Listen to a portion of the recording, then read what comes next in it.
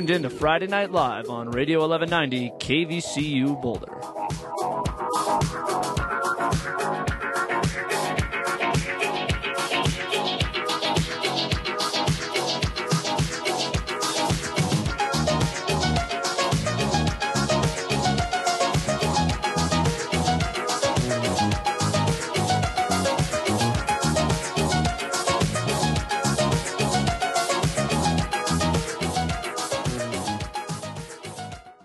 .602 here on Radio 1190 KVCU Boulder.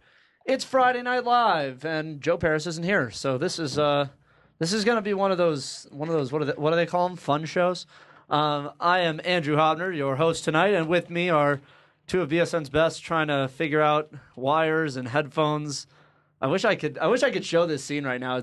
I have to figure out how to put on the headphones without messing up my hair. That's a bigger problem for me than it is you. Wait, you know what it reminds me of?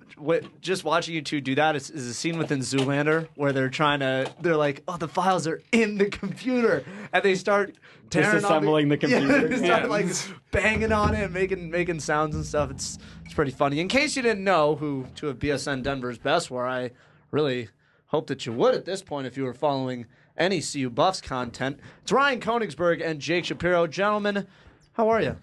Feeling good? Feeling nice? I'm great. It's Friday night. Feeling good. It's still good. too cold for me outside. You're what one could consider to be a Chicago Boulder dual native. Cold should be in your blood. No. I want to move to Santa Monica. He doesn't get to claim Colorado. Yeah, well, you went to high school here, right? Yeah. Yeah, I don't care. I think you could.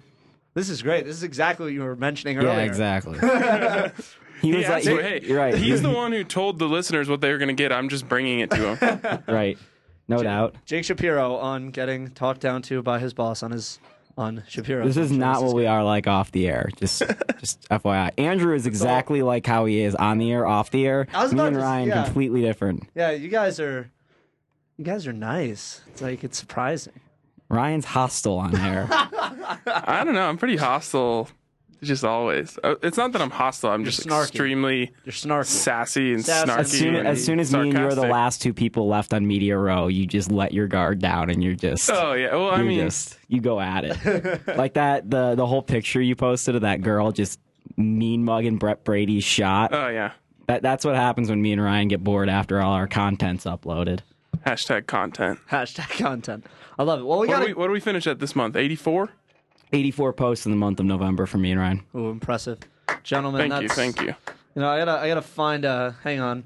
While I intro who's gonna be calling into our show tonight, I'm also gonna give you guys a little party hat sound effect so we can celebrate those 84 Zach posts. Greinke just signed with the Diamondbacks.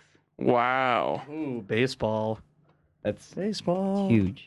Okay, so first, if I can get this right. Once again, the NL West getting better around the Colorado Rockies. There we go. 84 posts in the month of November. Yeah. What you know? Just Buffs, by the way. That's almost 3 a day if you don't know math. So 84 posts, and tonight we actually have a really good show for you as well. Associate Athletic Director Lance Carl will be dropping in with us. We'll be talking football budget, athletic department budget, the new indoor practice facility, and also coaching changes that have come in other sports and whether or not coaching changes will come for the University of Colorado football program. So Lance Carl will be joining us in about 10 minutes to kind of talk our general potpourri of Buff subjects. Yes, Shap. Potpourri. Spell it. Potpourri. You got it. Yeah. I'm smart.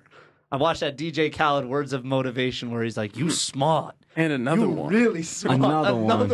Another one. It made me feel really smart. I certainly felt intelligent about myself after watching that. Another one. Well, that's all that really matters. Of course. Well, in addition to Mr. Carl, we will also have the Rumblin' Buff back again, Mr. Ben Burrows.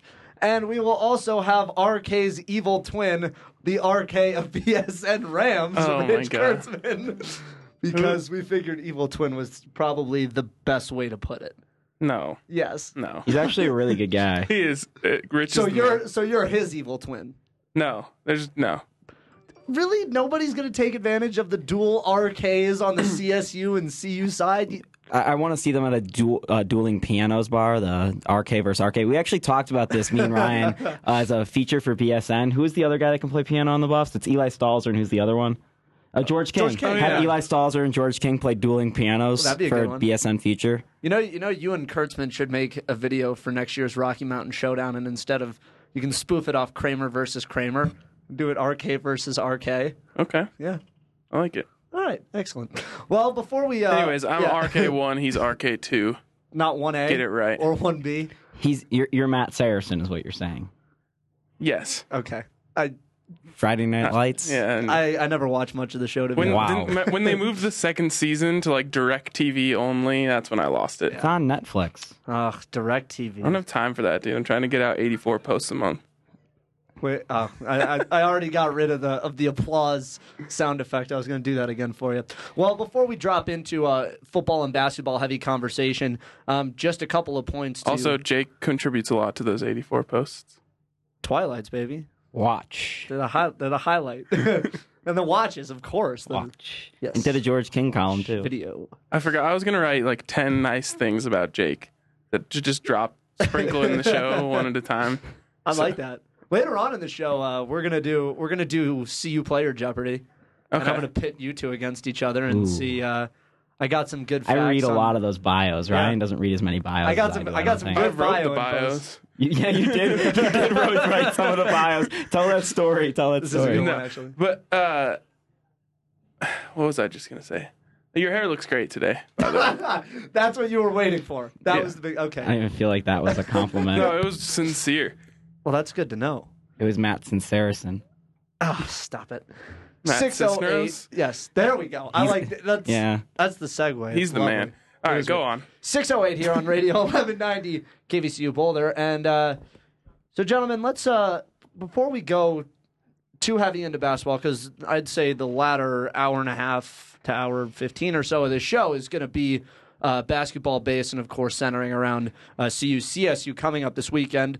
But I want to talk to you guys briefly a bit about the Liz Kritza dismissal from the Colorado volleyball program, because I think personally that's one of the bigger storylines here at CU that's come out this week, because under Kritza you've had a very successful team, but the dismissal of a coach. Yeah, I think it's a very interesting thing there in terms of it.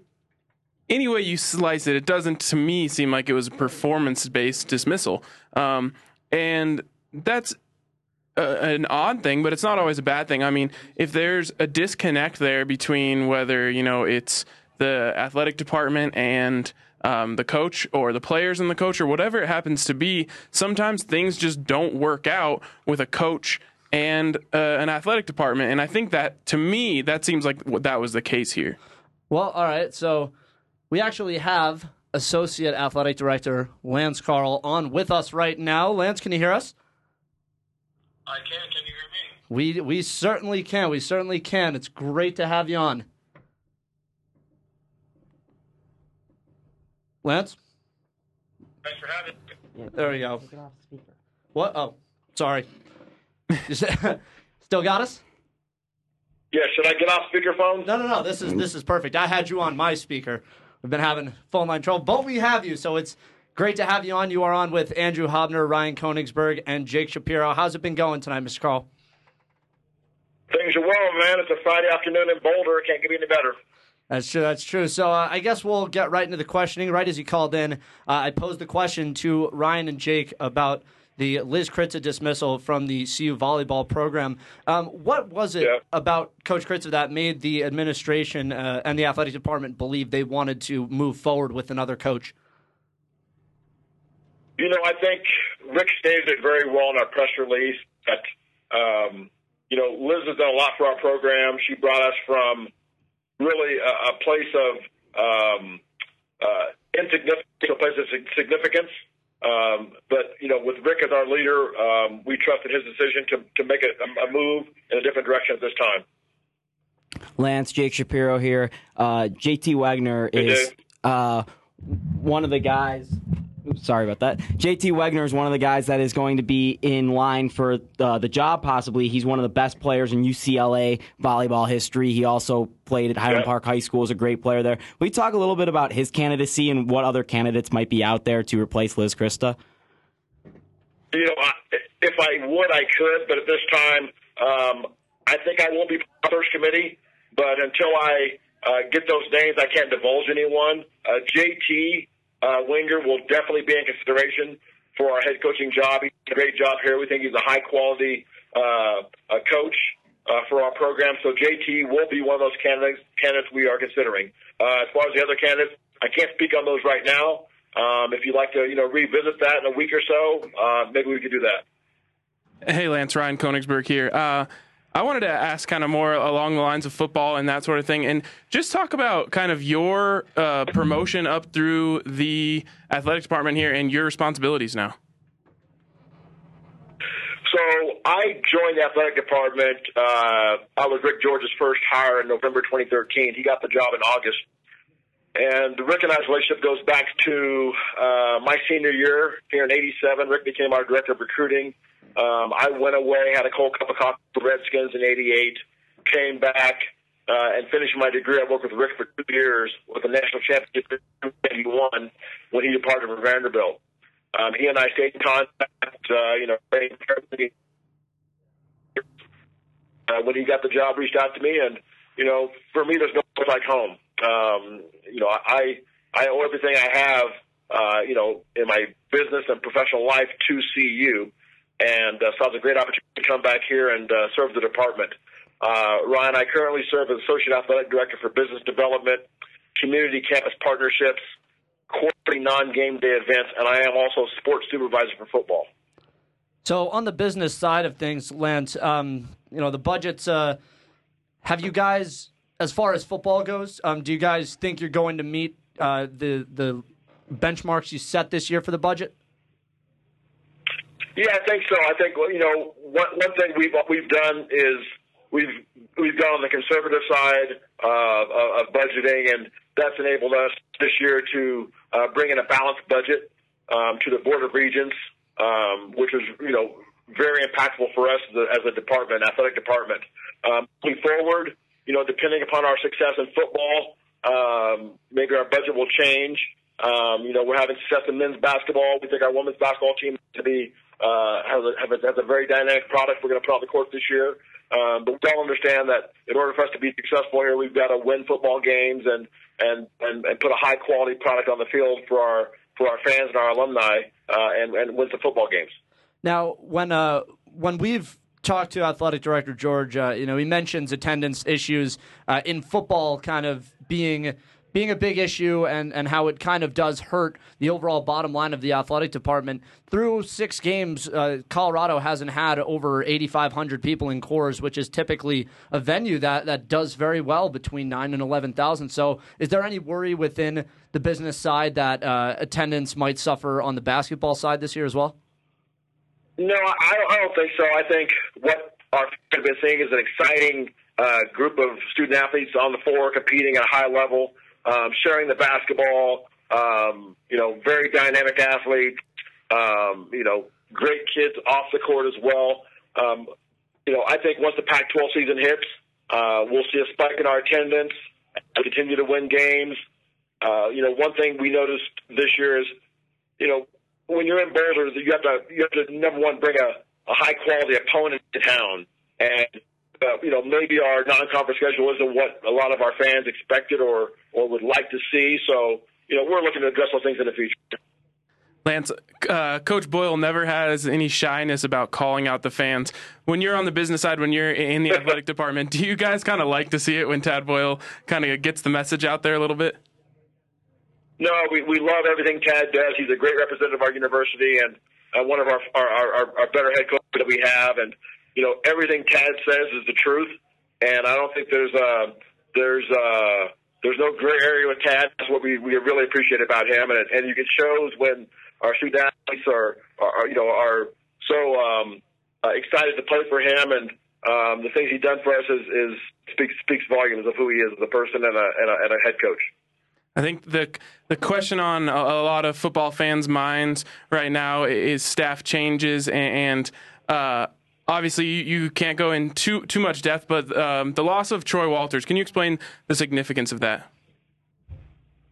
Troy's a great young rising coach, and it's definitely a loss for us. But I ask our fans and our alums and our supporters to trust in Coach Mike McIntyre and his collaboration with myself and Rick George in finding the best candidates to come in here and not so much replace Troy, but bring a different ideas and energy and passion to the program, whether it be in the X's and O's or recruiting. We're going to find the best people out there and bring them here to work with our student athletes to get us as many victories as possible.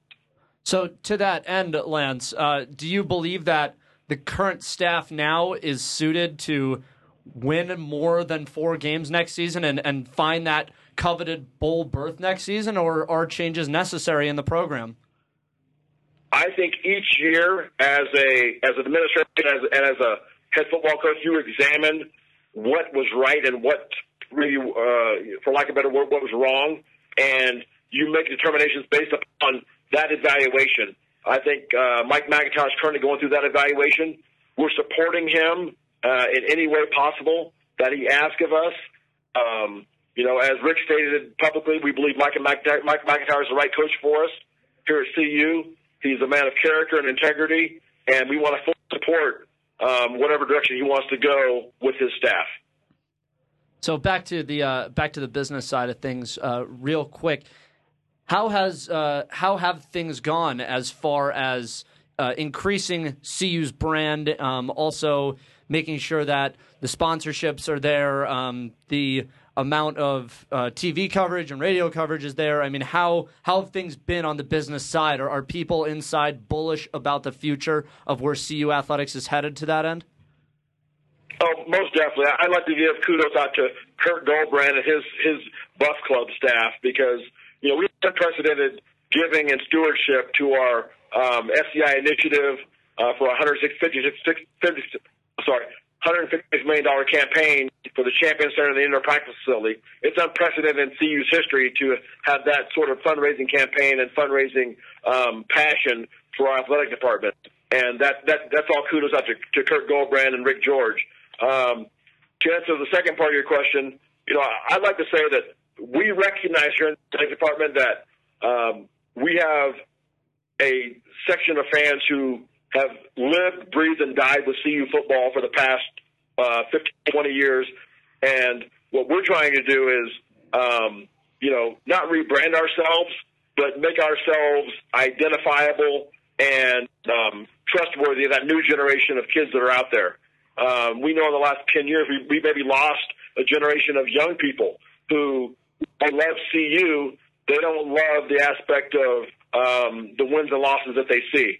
And we're working very hard every day to correct those things so they can be proud of being a supporter of CU and supporting that brand that we so proudly love. Lance, I know you got a kid in high school and another one, who's a youngster. And can you talk about where CU is in the community compared to where it was when you were being recruited out of high school? I came here from Iowa, so I basically found nirvana when I came here. Nothing against my home state, but for the kids who live in Boulder, one thing about Boulder and really Colorado in general, it's a transient state. So so many people moving from California or Texas, and they have different college affiliations. And one thing I try to do is when I'm coaching my son's little league baseball team, which I do, and I'm active in that, or out in the community doing community services, inviting those young people to our campus to see what we're doing here, meeting our student athletes, and really getting a firsthand look at what we're doing behind the scenes that most people don't understand. I think that's really impactful for young people. So that's really what my focus is, and once again, trying to get a winning product on our football field. So, Lance, you just mentioned the indoor practice facility, and people are starting to see the pictures and take the tours, and the consensus coming out is that it really is living up to the expectation that people had for it. How big is it to have this state-of-the-art IPF soon to be fully operational for next season?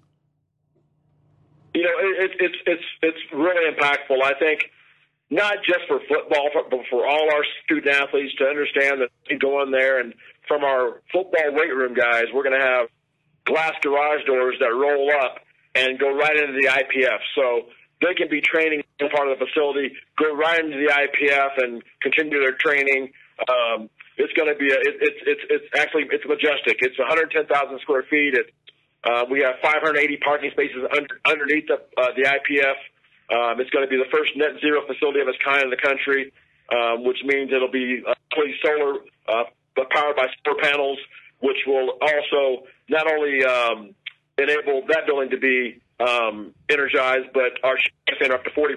So we're excited about that, and it'll also help us, you know, perhaps be a Pac-12 host in the future for track meets, as well as Shasta track meets and other events we can hold there. So we're very excited. You know, going back to my days when I played here, you know, we were in Balls Fieldhouse, which is 10 foot waiting to happen. So, you know, Mark Wetmore's excited, Heather Burrows excited, our track and field cross country teams are excited, our soccer, lacrosse, everybody's excited because it's going to benefit everyone. And not only with our student athletes, but it's going to benefit the community. So we're excited about that. And, you know, one thing I focus on is, as, you know, associated with community services, how can we engage, once again, those young students? And whether it be holding softball clinics in there or North Boulder Little League baseball clinics, we can do a lot of different things in there. And we intend to get out in the community and show them that we want to be a steward of the community and invite them in. Now, Coach, naturally with new facilities, Mr. Carl, sorry, we might as well be calling you guys an AD coaches anyway, because you're running the business of all of this for us, the fans, and us, the media, and that's how I'm going to try and save it. With all the new facilities coming in, coaches at Colorado are kind of held to a standard of excellence now, and now the goal is to make that next step forward. Coach Kritz obviously didn't necessarily fit with what the philosophy of the University of Colorado athletic program wants itself to be. Are there any other coaches that people should be looking out for? Does every coach you have now fit the mold that you guys want, what a Colorado coach should be? Yeah, you know, I think, you know, we live by 5 core values here, and it's respect, accountability, passion, integrity, and dedication. And we feel that when we're looking to hire a new coach, or in some cases examine our coaching staff, we're looking at those criteria, and it just doesn't mean wins and losses for us. Those things are something Rick George has embedded in the culture of our athletic department, and we live by those every day. So that's really where we are as an athletic department. Lance, you mentioned this in passing, and this is a non-CU question, but you coached one of the North Boulder Little League teams last year. They ended up going to Waco. It's an incredible run. It's near and dear to my heart. Can you talk a little bit about and recall for our audience how awesome that run was, experiencing that with your son and going that far and almost going to Williamsport in the Little League World Series? You know, it's really indescribable because you know, to see those young boys come together as a team, and, you know, we practiced twice a day, like 4 days a week, building up to that tournament. And, you know, I give kudos to all those parents who brought their kids out every day and just trusted that, you know, Darren Woody Woolwine, who was a BHS graduate, North Boulder Little League former player, they trusted their sons with us. And we were able to, you know, bring that team together, mold those guys into a team, and build that camaraderie and trust that every team wants, whether it's CU football or North Boulder Little League. You want and need that camaraderie as a team, and those guys believe in each other, and we went as far as we could. We got all that way without really a dominant pitcher, and so many teams, they had 2 or 3 guys throwing 75, you know, from 46, and that's amazing, which is equals about to 95, 98 miles an hour. And we didn't have those guys. What we had was we had a fundamentally sound team. We had kids who could fastball all day long, and they really, really, really, really liked each other. And that's what it's all about in building a team. So I'm so proud of my son, Jackson Carl, to be on that team and to be one of their coaches. And that's something those guys will never forget. And me as a middle-aged dude, I'll never forget that either, because very few people get to experience that with your son and be so proud to be a part of something that will hold with them forever.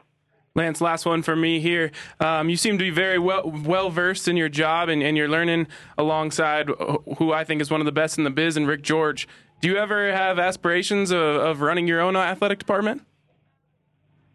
I tell people this all the time. I've been very fortunate in my professional, personal career. Bill McCartney rescued me from Iowa when I was 17 years old, and growing up in poverty and without a father, and became my mentor and role model when I got here.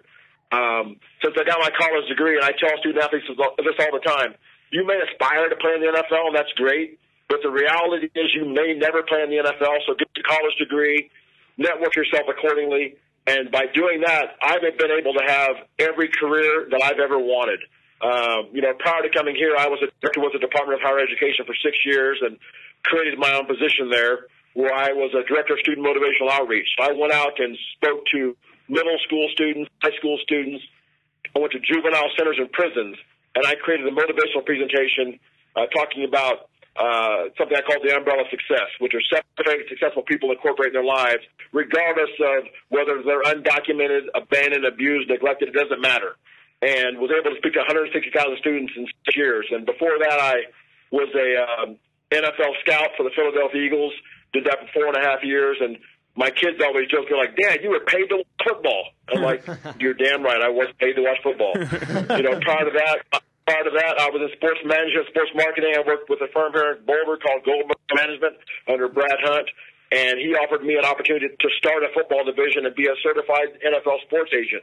I did that, and also was able to work with Michael Justin, Peekaboo Street, Johnny Mosley, Dan O'Brien, Amy Van Dyken for a 4-year period. So I've been blessed throughout my career, and it's all attributed to what CU's given me an opportunity. And in the end, it's about your attitude and your education.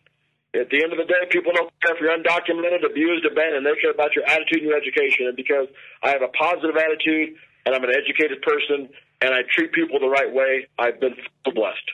Associate Athletic Director Lance Carl. Lance, thank you so much for joining us. We really do appreciate it. We appreciate the insights as well. Appreciate you guys. Take care, Ryan. You too. So that was Lance Carl, and we got an interview on. Look at that. Good job, guys. Moving up in the world. Hey, you guys have never messed up an interview when I was here. You're a good luck charm, I guess. We need you around more often. It's the beard and blue eyes. So a couple of interesting things that we kind of heard out of Mr. Carl. The fact that the athletic department and the football team are coming in meeting budget projections, which is big, especially for this team. A few weeks ago, we had Rick George on, and he said that they were kind of conservative with their projections to start with, but just the fact that they're meeting them is a very good sign, I think, because in years past, it's been a problem meeting the projections of revenue and expected revenue for the athletic department as well as the football team. So it seems like the only place to go is up. Now, the one thing I did find interesting, and he echoed athletic director George's sentiments in why they parted ways with Liz Kritza. A couple things that I've heard from some sources inside that program. Two major points of contention were the players' perception of Coach Kritza, and also the fact that she didn't really get along with a lot of people on the business side, in the athletic department, on the marketing side of things. So it's one of those things where athletic director George, associate AD Carl are both being truthful when they're saying there is more to it than wins and losses. So that was an interesting piece, and I hope my question about what they look for isn't construed into trying to go out and actively play gotcha, because there are some rumblings from sources of mine within other programs on campus that there are some coaches, not Tad Boyle, people, so don't freak out. But there are coaches that are under a little bit more watchful eye, I will say, this winter season. So it's always interesting to hear from the athletic department. We have 2 more great guests coming up, but let's talk. It's gonna be hard to top that. Yeah, really. That's a really impressive guy. I'll just say he didn't exactly answer the end there when I asked him if he wanted to be an AD, but I think if he does at some point, he's going to get that opportunity and he would deserve it. And just to know, so the audience knows my relation with Lance. He coaches Little League Baseball in North Boulder Little League, and I'm on the board of directors. I'm an umpire there, and Lance has been a great guy for North Boulder Little League for the last, I don't know, 5-6 years, however long his son and his family have been involved, and he's really been a great mentor towards kids, and you can see his passion and his energy and his attitude wears off not only on the college kids, but the 12-year-olds, the 13-year-olds, and I think he's just a great guy to have around in the community. So on the football side of things, let's kind of explore what AD Carl was kind of saying, and also what a lot of fans are thinking about and speculating this offseason. Now, one thing that has been shown factually is that Coach McIntyre is still in his coach evals right now, where he will evaluate all of his assistants on his staff, and then after those evaluations are finished, then they make a decision. If that decision is made and a couple people do have to go, I don't like playing this game, but who would you think is most likely to go from this staff first, considering Troy Walters' now vacant spot as the wide receiver coach? I don't know if I'm going to go there, but I'll say a few things. One is I think there are going to be more changes coming out, and I reported as much last night after the news broke that Troy Walters was leaving. But I also think the loss of Troy Walters could have a bit of an effect on what goes on there. You don't want to have too much turnover. Mm-hmm. I think to turn over the entire offensive staff or anything like that would be too drastic for a coaching staff going into its 4th year. It's too much new stuff. It's too much starting from scratch for a program that needs to win now. You don't necessarily have the luxury of saying, okay, let's bring in a whole new offense and do all this differently and this. I think that's a bit of a risky move. So with that being said, I think like I said, the Walters decision to move on, and I'm extremely happy for Coach Walters. He completely deserves that, and it's really going to be a great situation for him there. But with that being said, I think it could have an effect on how they want to keep a couple guys around to not have a full turnover on the offensive staff. And I'm actually wondering, and I'm going to look this up right now while you guys kind of analyze a little more. I'm wondering of the last team that had a big offensive staff turnover that instantly found success. Because you are right, Ryan. I feel like there is this kind of, I don't want to say romantic view, but that the offensive staff is such a problem that turning over all of them completely is all of a sudden going to get all these issues figured out, and all of a sudden you go bowling next year. And I'm with you. I don't think that's the case. I think it's extraordinarily risky to let go. I mean, obviously there's one or two that might warrant a change, but to say you're going to get rid of 4 or 5 coaches and throw it past, I think that's too much. The way you make it sound, though, Andrews, you make it seem like the whole offensive staff is a problem, and I've been saying that they're not. No, he's not saying that. He's not saying that at all. Okay, because you said if the offensive staff is a problem, but I'm saying 4. I'm saying if there are over, I'd say any number over 3 in terms of coaches, including Walter's vacancy. Right. I don't even. But my point is, I wouldn't even say that they deserve to lose their jobs. I think it's more has to do with the offensive line, and it's very hard to coach a football team when your offensive line changes every week. And that's why Mike McIntyre is evaluating his staff, and he's going to evaluate it down to the bone. And when it comes down to it, any evaluation of an offensive staff member in this year is going to be handicapped by the struggles on the offensive line. And I think it's not easy to call plays for an offense or orchestrate a successful offense as a staff when your offensive line has so many moving pieces, so many struggling parts. And I think, that's going to be the tough thing for Mike McIntyre is to decide, was this on the staff or does it really boil down to the offensive line? Yeah, and I guess when you factor in that offensive line, yeah, you can point to injuries being a huge issue, but I think that the development was slowed. I wouldn't say slowed, but I don't think there was as much as you should be seeing out of a Power 5 team. But there is something to be said for what did happen this year with a patchwork O-line, with Cepho being gone for those last couple weeks, with him really not coming into himself until the game before the game he got hurt, and just injuries plaguing. I'm not letting them off the hook by any means, but I'm saying that there are some things that are out of the control of the coaching staff. Now I'm looking through.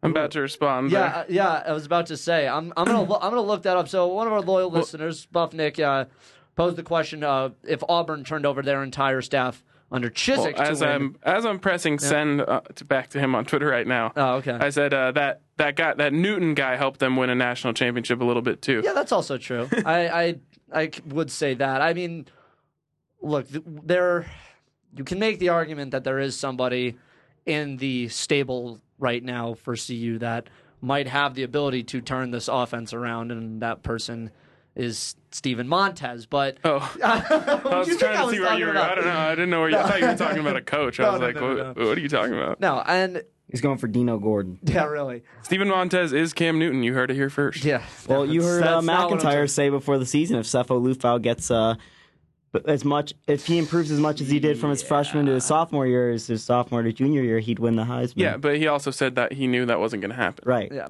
No.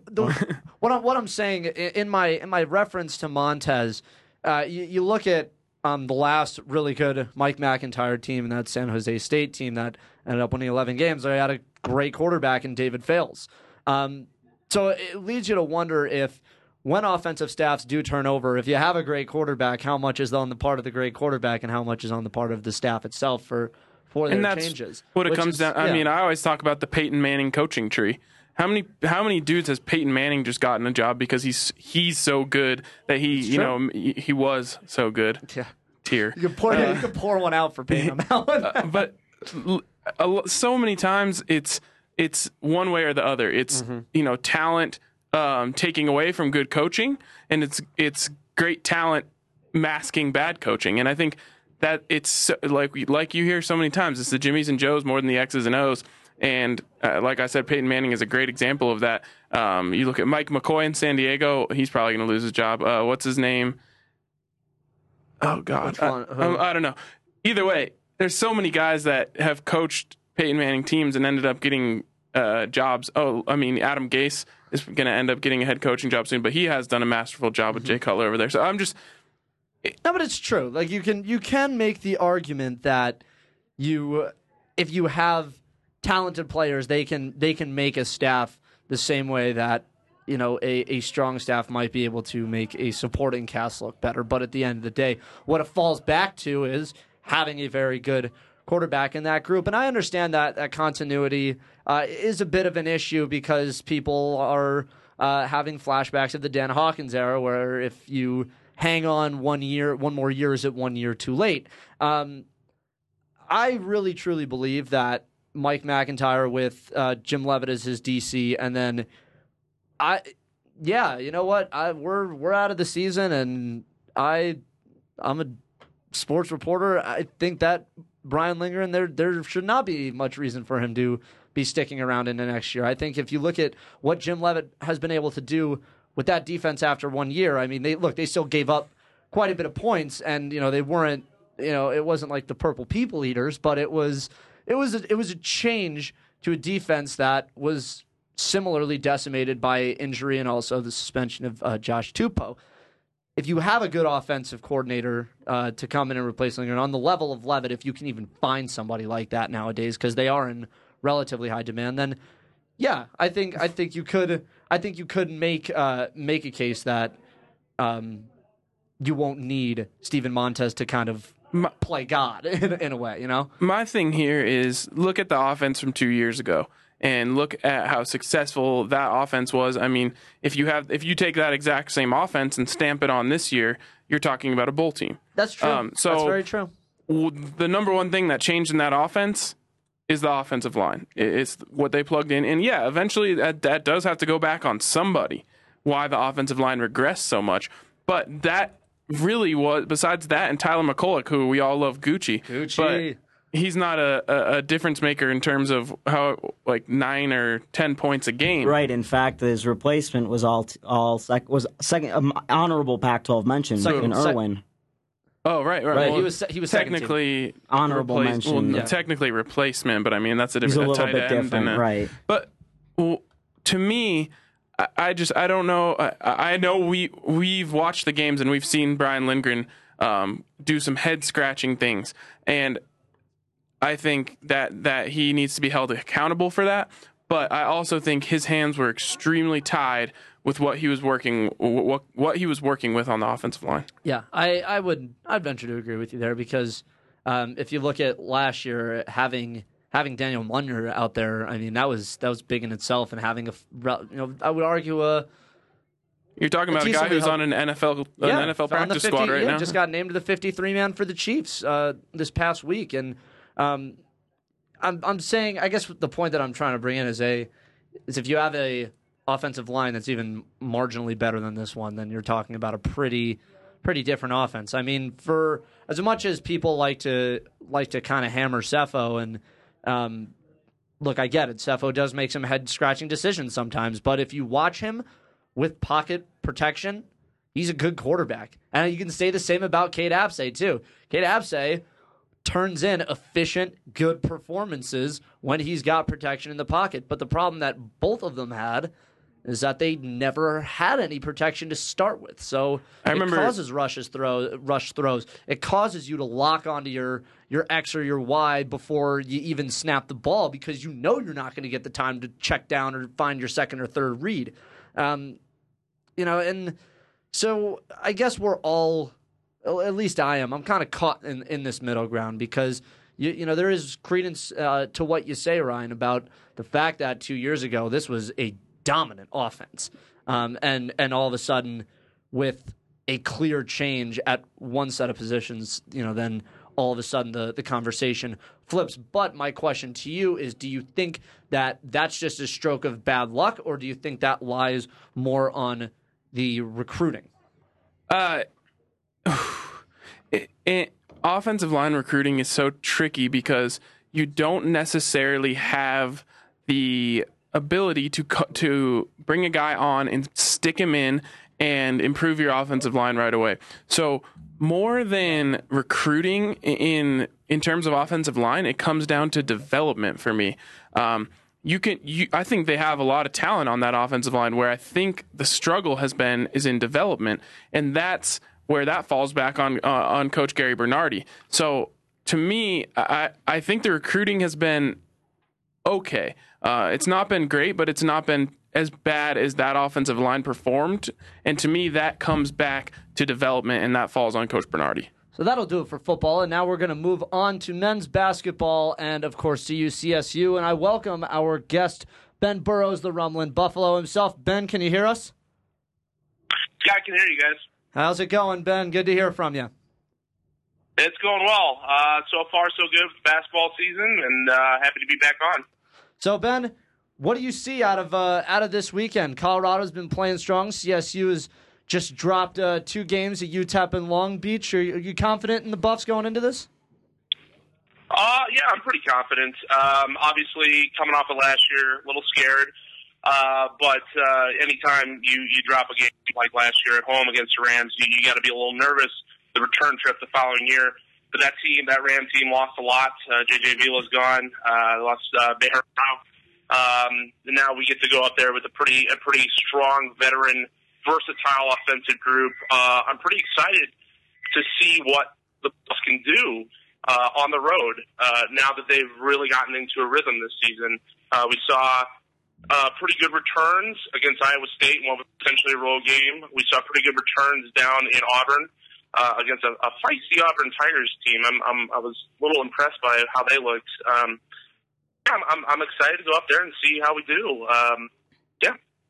Ben, this team's played 5 home games now. You've seen them up close, perhaps not against the most quality of opponents, but what have you learned about this team over those 5 games? I think the big thing I've learned, and it's not just the 5 games, but it's the entire season, is that for the first time in a couple years, this team is really tough to guard. I think teams have to think when they attack Colorado defensively. For the first time in a couple years, they really have to game plan against a number of different options. Last year, it was pretty much just ski. And it was a little chaotic in the immediate aftermath of the Spencer injury 2 years ago. This year, there's so much versatility out of the wings that it makes Colorado a difficult team to game plan against and to guard. Ben, have you had a chance to read my story on Josh Scott from today? I was interested. Yeah, I did get a chance to peruse that. I was interested to hear his comments or to read his comments. Especially in light of Josh has never played well against the Rams. Mm-hmm. I was looking up his numbers. As a CSU fan pointed out in the comment section of that article, 11 points in 3 games total. Yeah, he's averaging 4.6 rebounds over the 3 games, 21% shooting from the floor. He's 4.3 fouls over 40 minutes. And it's just he hasn't performed. You look back at the history of this program. Where does Spencer been when he really make his mark? It was against the Rams. Mm-hmm. He would step up in those games. Same with Corey Higgins. He would step up in those games. Apples to oranges, guards to forwards. But Larry Eustace, in 3 years, has done a fantastic job in taking Josh out of these games. And that's really what I'm looking for Sunday, is Josh Scott has to be there. And not just physically, I mean, have an impact on the game. He can't just be, 0 for, 8 or whatever it was, 0 for 7, I think he was last year.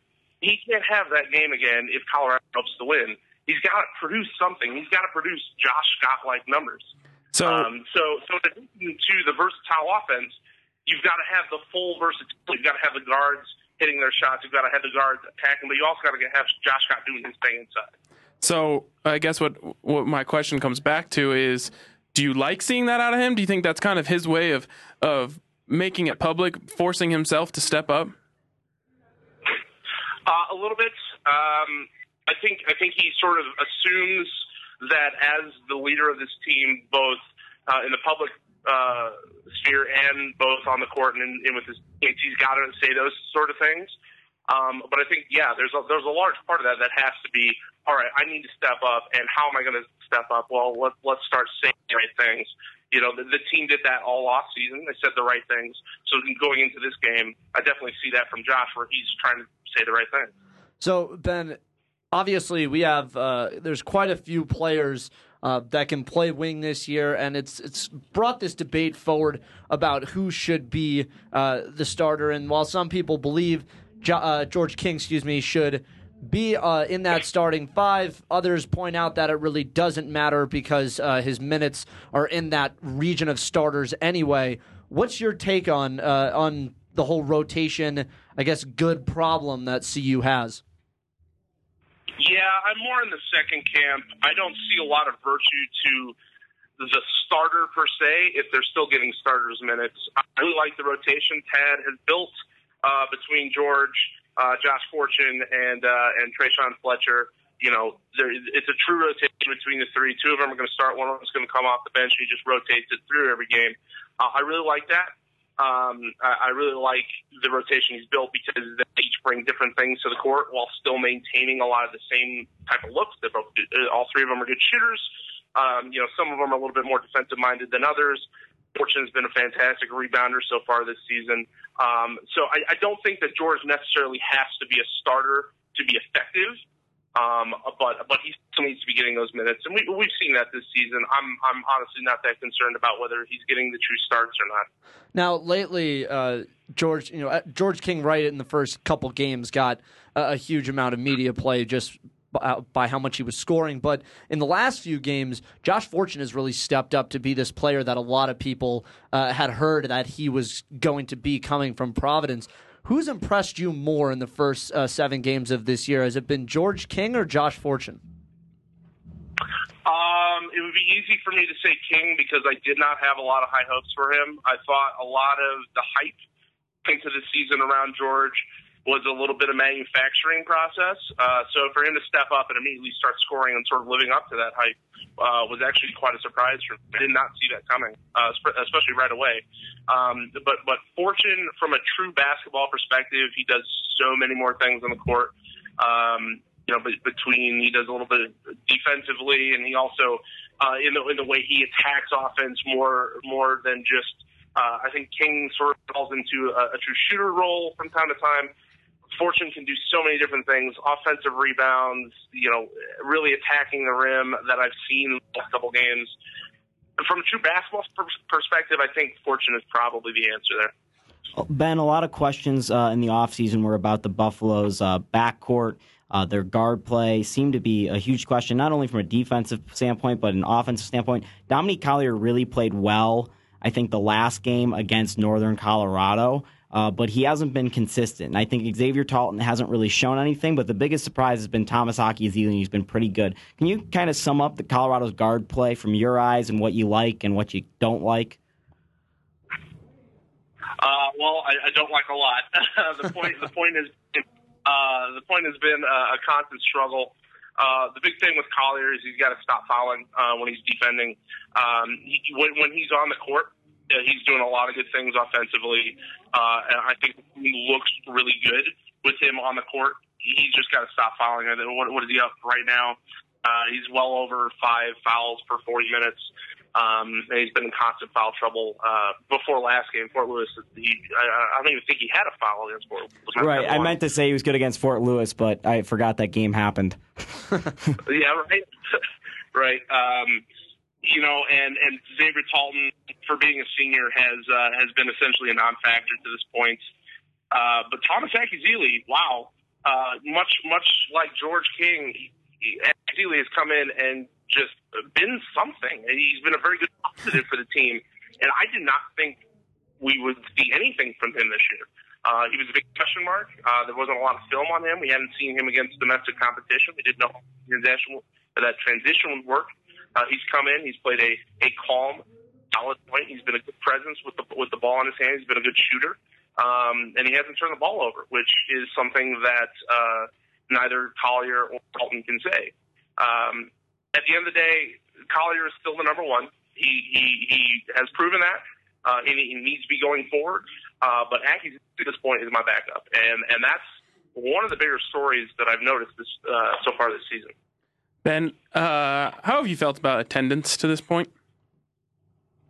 Attendance? Well, it's hard to feel good about it.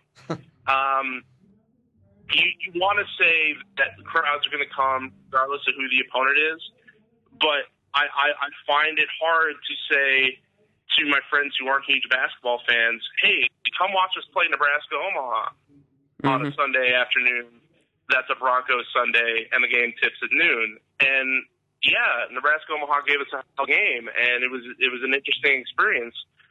But it's a hard sell. And yes, you should, if you're a true Colorado fan, you should be coming no matter who is playing. But it's a hard sell, and I understand that non-perspective. You kind of have to. Attendance has been down, but I don't say I would necessarily be disappointed with it. I kind of expected it, considering the schedule that was released. Once it gets to conference season, I would expect numbers to get back up, especially with the way the team's playing. And that, I think, we'll be able to make a true perspective and true analysis of the attendance this season. Do you think that beating CSU away will be enough to give to kind of give people that bump? Because a lot of the casual fans that I talk to around campus and that I'm friends with, they, for better or worse, base a lot of whether or not they think the team is going to be good off of whether or not they beat CSU. So do you think a win away is enough to possibly get people in the building for BYU? Yeah, I think it certainly would be. That's a big game. That's a game that you circle on the calendar. I'm not a fan of the series on the football side. On the basketball side, there's a huge reason for it, and there's a huge rivalry on the court. You see it every time these two play. It's a bitter, intense rivalry. Tad said that Colorado State doesn't like CU, and I think the reverse is true as well. If you go up into a game that is sort of a marquee, even though it's on Root Sports, and God, I forgot that channel existed until I looked it up. If you show well in that game, in that arena, which it will be hostile, you're going to prove to a lot of people who have been, oh, sure, they're beating Portland. Oh, sure, they're beating Air Force. I think you're going to prove to a lot of the doubters that, yeah, this team is different from last year. And you will get a bump. Plus, BYU's a regional heavyweight. That's a name team for a lot of people. And they're a good basketball team. If you watch BCC basketball, you know how good they can be. So not only is it important to have a good crowd next Sunday when the Cougars come to town, but I think we will see, especially if we beat the Rams on Sunday. What do you think the Buffs have to do to, I don't know about making the tournament, but convince you and maybe the general fan base that this non-conference season isn't a hoax and that they'll be a solid conference team? Do they need to go undefeated the rest of the way? Can they afford only one more loss, whether it be to CSU, BYU, or in the Las Vegas tournament? What do you think these Buffs need to do to prove that they are going to be a solid team in the conference play, if they even are going to be a solid team? Well, I think they can't get swept to Vegas, and I don't want to say 2 wins over the next week is critical to that, but at least winning one of the next 2 games, you have to. If you lose to both the Rams and BYU coming back here, that's going to be a hard sell to a lot of people who aren't watching this team. I mean, you watch them and you're in the building, you're watching this team play, and you can tell they're a better program. But at the end of the day, and we've seen this on the football side, you have to win ball games. You have to win ball games, and these are the games people are watching. Colorado State, BYU, when they go and they play Penn State, and hopefully SMU in Las Vegas in a couple weeks. Those are the games people are going to watch. Those are the games people are going to pay attention to. So yes, those are hugely critical litmus tests, both for the team itself and the perception of the team going forward. Yeah. So going beyond CU, when you take a look at the Pac-12 standings, you have one team that's 500 in Stanford, and everybody else is above 500. UCLA just got a big win over Kentucky. Arizona State at 5-2 beat Creighton. USC's been a surprise, and then you have another whole host of teams that are one-loss teams, including Colorado. Is there a team or a group of teams in conference that you've been most impressed with so far? And do you have, after seeing 6-7 games this year, any teams that you think are poised to really compete in conference play that you didn't think before? I think it starts with Oregon. They beat Baylor at home, which is a home game, but yeah, they beat Baylor at home. They beat a pretty decent Valparaiso team. They've been scoring points like crazy. That team just the Ducks really good. For the first time ever, they've got a little institutional memory going on. Plus, they added Tyler Dorsey. They're a very interesting team to me. Also, Utah got a big win against BYU. I don't think they're nearly as good as they were last year without DeLon Wright. But they're still a tough team, especially in the Huntsman Center. Anyone's going to have to you're going to have to sweat it out to go and win in Salt Lake City. And UCLA, that was a huge eye opener last night. I'm always higher on the Bruins than I think a lot of people are, especially under Alford. But they made a statement last night, especially after a season after they got just waylaid in Chicago by that same Kentucky program. To turn it around like they did last night, that's a huge eye opener. Arizona's going to be who they are. Without McConnell, Arizona's not as big of a threat to me. They're still going to compete for the title. But without McConnell, I don't think they're an Elite Eight, Final Four kind of team anymore. But they're still tough. Between UCLA, Oregon, Utah, those are the teams that have really surprised me, or maybe not surprised, but intrigued me so far this year. They look like tough teams. They look like teams that can go to March. They're the teams I'm going to be watching going into January and February. Ben Burrows, the Rumbling Buffalo himself. You can find him on Twitter at Rumblin' Buffalo. Ben, we really appreciate you being on with us tonight. Can we expect to see you in Fort Collins on Sunday? Oh, absolutely. I'm going to bus up with a number of friends. Hope to see a large CU contingent up there. If you don't have tickets, I'm pretty sure they're still available. There were 1,800 available as of Tuesday night when I last checked it. Yeah, can't wait to get up there. Hostile environment, good game, good atmosphere. Should be Go fun. Buffs. We'll see you then, Ben. Should be fun, Ben. Thanks so much. Ben. Thank you, guys. Have a good Friday. Take care. Yep, you too. So that was Ben Burrows. I was about to say Ben Buffaloes. Ben Burrows, the Rumbling Buffalo himself. And, gentlemen, I got to say, I liked a lot of what he said as far as the surprise teams that he's seen in the Pac-12. Very frankly, I've been really impressed so far. It might only be 6 or 7 games against, for some teams, suboptimal opponents, but this is going to be a really fun year in the Pac-12. I mean, the teams look good. My favorite thing about looking forward to this Pac-12 season is I think it's anyone's. It's literally anyone's for the taking. Every team, for the most part, has showed me something already, and a lot of teams have not showed me enough to make me think they're elite.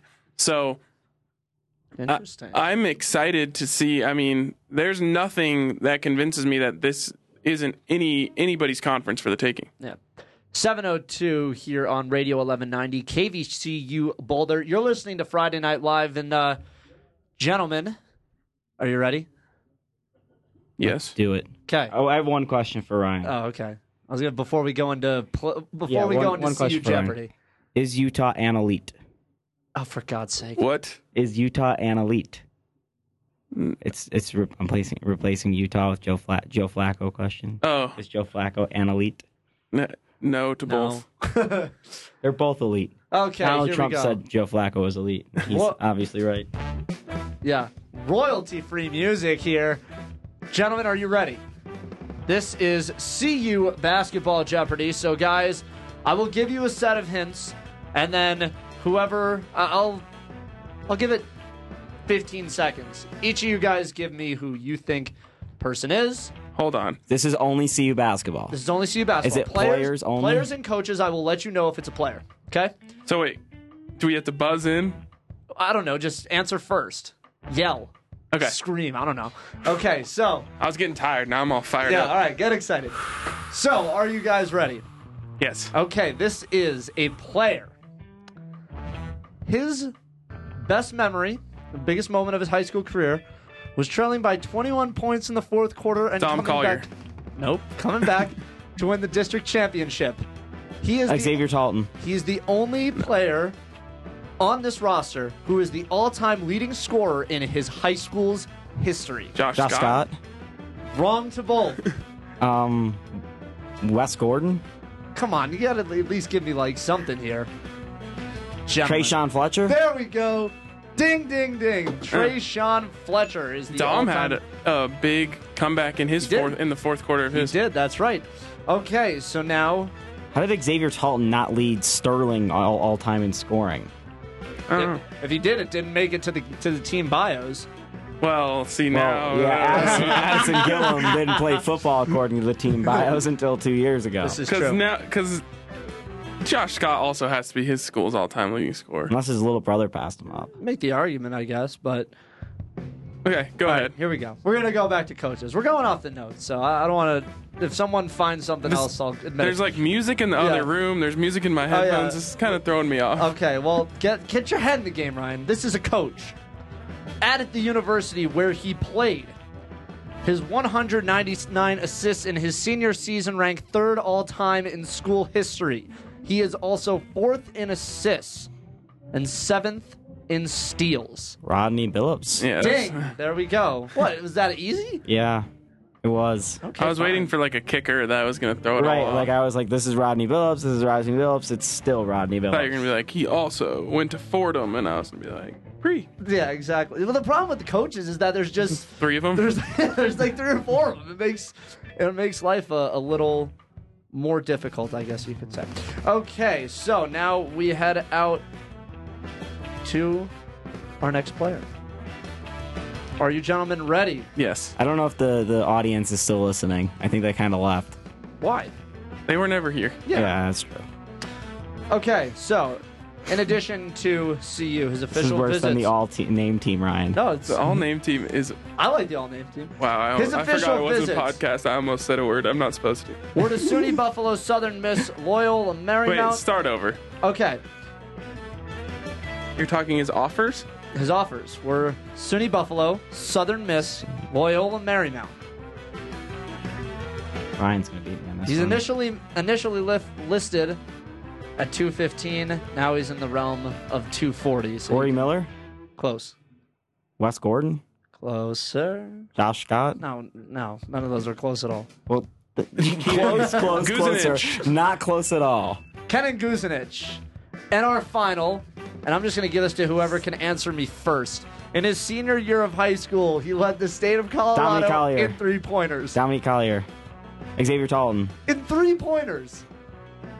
Brett Oh. Brady. Brett Brady! That was a tie. Go crazy Oh for my That was Brett a tie. Brady. That was a We're going to tie. have to check the tape on the live I feed. cannot believe it took you that long. We got it. It was like 3 seconds. Tom Collier. I got it on my first guess. That's got to right. be worth something. I So- didn't throw out some garbage. Okay, so Ryan is going to be our winner.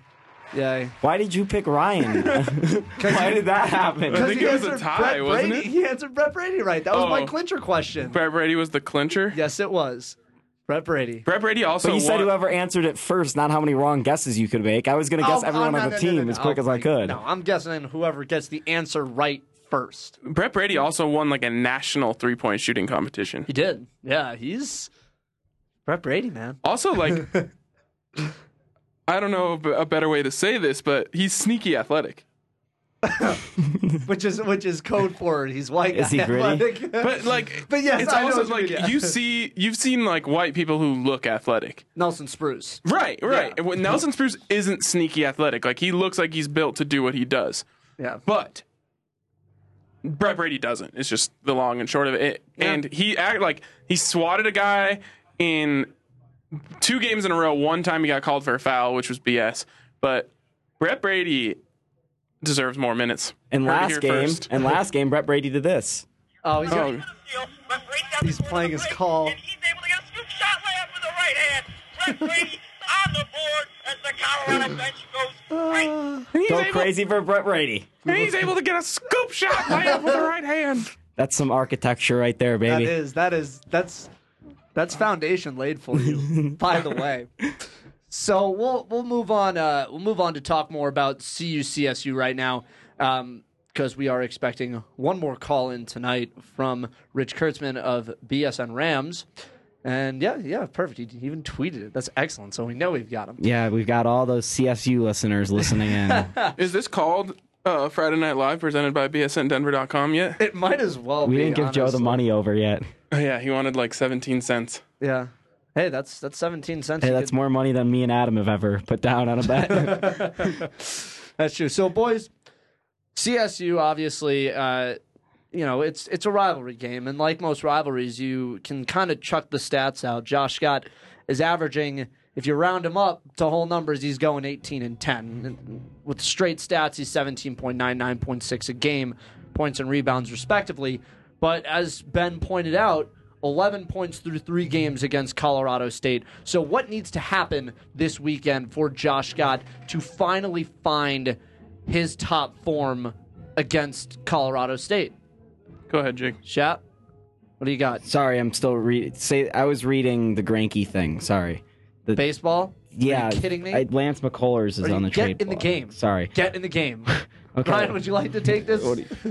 Just start the question over. Yeah. Oh, man. Okay. We I are was officially on. I was replying to Amber. We are. Oh, no. No, I'm just kidding. I don't talk to Amber anymore.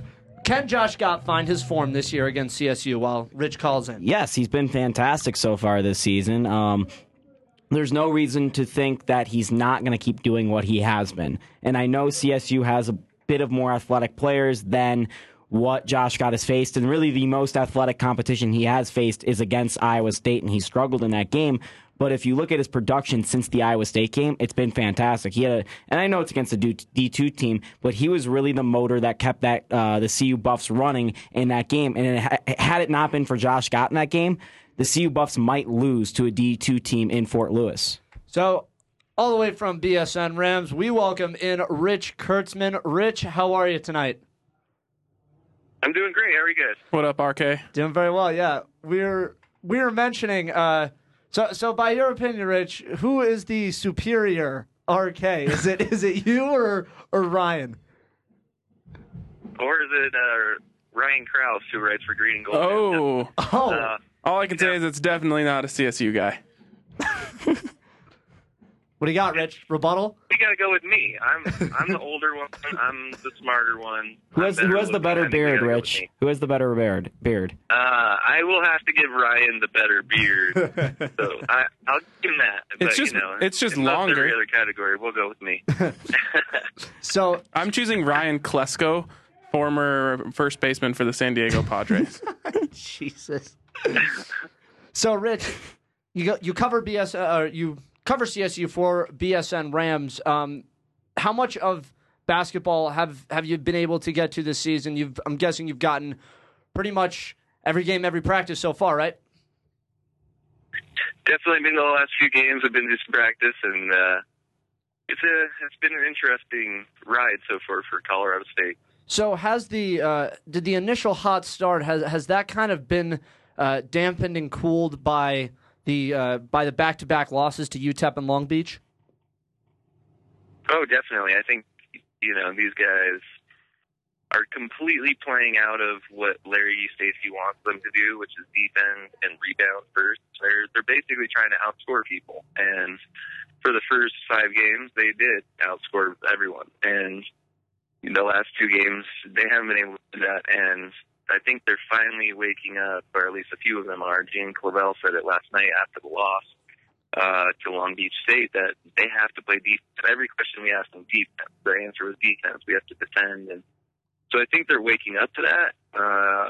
Is it maybe a little too late or too soon before the CU game to really be ready and play that physical defense they need to? I think it might be. Rich, I have a theory here, and I want to know your stance on it. I think last night that Larry Eustace purposely tripped that kid, then realized that he was going to get in trouble when they looked at the replay. So he was like, let me get out in front of this and go say I did it on purpose and tell them to reverse the travel call. Am I right or wrong? Well, I think it was an accident, but I think he originally thought, I'm get away with it, and they're going to give us the ball. I don't think that he did it on purpose, because if you watch Stacey, like, since he's come to Fort Collins, he's outside the coaching box all the time. Yeah. And so after the game, I asked him specifically, were you on the court? And he said, I don't know, I'm not sure. I might have been. The coaching box is small. And pretty much every single game that I've ever been to with Larry Eustace as coach, they've asked him, Coach, you need to get into the coach, you need to get in the coaching box. So I think he was probably a couple inches onto the floor. The kid tripped over his foot, and I think when the kid yelled at him, and maybe he did have a little bit of a thought of, oh man, I don't want this to go on SportsCenter or whatever. Mm-hmm. But really, I don't think it was intentional. And at the same time, the refs should have been watching. I mean, for you to actually walk all the way across to the other side of the court, stop the game, it was a really weird instance where it's like the coach stops the game, not the refs. The refs lost control, not only in that part, but at the very end of the game as well. And, he goes over to the other coach and says, hey, I tripped him. Sorry. You guys take the ball. And then they hit a 3. Long Beach did. So I don't think he did it on purpose, but I do think that he probably thought, oh my God, like I don't want this to blow up into something. Did you also find it as odd as I did for him to like give himself credit for being so honest after the game? Stacey is such a character, and that's really one of the things one of the reasons I really enjoy covering him is 'cause you don't know what's going to come out of his mouth. You don't know what he's going to say. He's a real character, man, and I don't know. He's in Larry Eustace land, and I mean, he's a great head coach, and it's just it's a roller coaster ride kind of covering him. So, Rich, is this CU game against Colorado on Sunday at noon in Fort Collins the biggest game of CSU's non-conference schedule this year? I mean, you could pretty much argue that it's the biggest game of the non-conference schedule every year. They have Kansas State on the schedule. They already beat University of Northern Iowa, which I don't think people really thought was going to be a big-time game, and then they won, and then Northern Iowa beat UNC. So I think, of course, this is the biggest non-conference game of CSU's schedule, and a lot in Fort Collins would be pretty devastating considering they're on the back end of 2 straight losses right now. So when you look at the match, we're not trying to bump music you out here. There's just a jam band playing in the room next to us. What's that cost you guys? Can you hear the music in the background? No. Okay, good. So in the other room of the radio station, we have a jam band that's out playing a live set for tape, and we can hear it, but we weren't sure if you could. But looking forward to this weekend's game, CSU is a team that they like shooting a lot of threes, and for Colorado, the biggest problem that they've had in the last couple of years has been defending from beyond the arc. Do you like this matchup for CSU? How the arc goes? Yeah. Honestly, I think it's clear to see that defense is their biggest weakness. But the only way that Colorado State's going to win this game is if they outscore CU. They have to outshoot them. And in Long Beach State, I think 2 threes or something incredible last night. So honestly, if CU can get rolling from beyond the arc, it's not going to be pretty for CSU. Rich, what is the key for CSU to win this game? I know CU and CSU have both had some problems defensively and rebounding, but they've been both pretty good offensive teams, and Ryan was saying this to me last night, that this game's going to be a real barn burner. Is it just going to be a matter of which team hits their shots or which team plays defenses, or what do you think this game's going to come down to?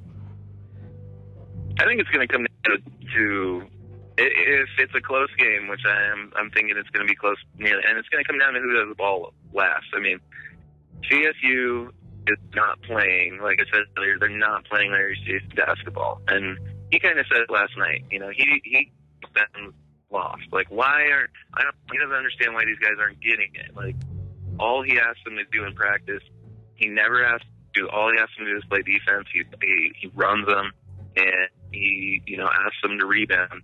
And their whole motto is team together. And team together means rebound together. It means defend together. And then the scoring just is supposed to come, and it does. I mean, obviously, they're a great scoring team this year, and they've got a lot of depth when it comes to scoring, but they don't have the toughness right now that's going to take. And, I mean, I read Ryan's interview with Josh, and it was great because Josh said, we're expecting a physical game, and the more physical team is going to win. And that's smart, Tim, because that's how these matchups have been in the last few years. Well, no, that's not the team that CSU has right now. They're not the team that's going to dive on the floor for rebounds like Pierce Hornung used to. They're not going to, get down and dirty in the paint. They were outscored something like 32-14 in the paint last night for Long Beach State, who doesn't have a player taller than 6'8". So, I mean, Colorado State's lacking not only height like they usually are, but they're lacking that toughness, that edge, that willingness to really just get down and dirty to win the game. Rich, is there a guy on CSU who can give you some similar quotes about the Buffs? Who can give you what? Give you some similar hateful quotes about the Buffs. I think John Gillen would have been the guy, and I should have asked him last night after the game was over. because last year after the game he said on anybody's little brother after CSU ended up winning. He really kind of took that to heart, and these guys, they don't want to be considered anybody's little brother, and I think that's a great piece that especially Spencer Dinwiddie kind of stoked the flames a couple years ago, but brings that back up, and definitely part of the rivalry. So, Rich, CSU lost a couple of very good players last year in JJ Avila and Daniel Bejarano. How much are they missing those two guys right now, and are they missing any other player outside of those two coming into this year? Well, the other guy, there were three big seniors, and Bejarano, Avila, and then Stanton Kidd, who really just came in last year and was only around for 1 year. The other two guys played for 2 years each. Actually, Bejarano played for 3 years. But, with Stanton Kidd and JJ Avila, what you had were guys that could stretch the floor as big men. They could get down and dirty and rebound, but they could also shoot the three and even the long two. And what that did a lot was bring the opponent's big man out, which softened up the inside and allowed the guard to drive. I think, Bejarano being that really athletic guard that could shoot threes and sometimes shoot too much. I think Gian Clavel has really taken over his role and is playing very, very well compared to what Bejarano did the last couple of years. And, a lot of people are Clavel could win Mountain West Player of the Year. He was off last night, and it's funny I say he was off. He had 20 points and 15 rebounds last night. He played his heart out. But I think what CSU really is missing is that presence inside. And so, Teal Daniels, the senior, who's a little bit undersized. They list him at 6'7". He's probably 6'6", and he doesn't have a huge vertical. And then you have the transfer Emmanuel Mogbo, who came over from junior college, and he's 6'8", and he's just raw. He doesn't understand defensive alignment. He doesn't understand where you're supposed to be to take charges, and I don't think he understands how physical he can be down there when grabbing rebounds. So, I think they're missing that inside presence right now. So you mentioned Gian Clavel, who is averaging 21.3 points per game, 8.6 rebounds per game, and 3.4 assists per game while shooting 43% from the field and 40 from three. Now, he's a guard, and guard play is something that has has given a lot of CU fans some measure of concern. What does it take to stop a player like Clavel? Does he have any weaknesses that you can see on the court? I think he loves to shoot, and I think almost daring him to shoot from too far away is maybe a weakness of his. When you ask him what went wrong tonight, or if you ask him do you think that you should have shot more? Oh yeah, I definitely should have shot more. Or, do you think you shot too much? No, I need to shoot more. The kid loves to shoot. He loves to shoot. So. He's a good kid. It's really trying to take over a leadership position, and so it's going back up to starter to leader all in the same kind of quick time frame. So I think he's still trying to feel out that he can't always just shoot the deep three if he wants to be a leader too. So, Rich, last question before we let you go. From the unbiased, objective perspective, does CSU? How close does CSU play this? Do they win this game against Colorado in Fort Collins? I think I think it's going to be a close game. I think it's either going to be really close or it could get ugly for CSU. We'll put it at that. Rich, I want to put you on the spot here. I'll give you a score prediction if you give me yours. You got one at all? All right. I'll put mine out there first. I'm gonna take Colorado, big shocker. I'm gonna take them at a final score of 87-82. Okay, nice. What do you got? All right. Well, I haven't really I haven't thought of this until we're talking, but I'm gonna go with 81-80 CSU. Gian Clavel with the 3 at the end to win the game. Oh, man, that would be a dagger for Colorado fans. Either way, good game. Good game. It should be. We'll see you up there, Rich. Have a good Friday thanks night, a lot, Rich. guys. I appreciate you for. Hey, yeah, have a good one. Yep. We'll see you soon. Thanks, Rich. So our final guest of the night, Rich Kurtzman from BSN Rams, covering CSU for BSNDenver.com, your one-stop shop for credentialed reporters with great hair and also good content. Gentlemen, Hell yeah. what did you make of Rich's comments about CSU and about the game itself?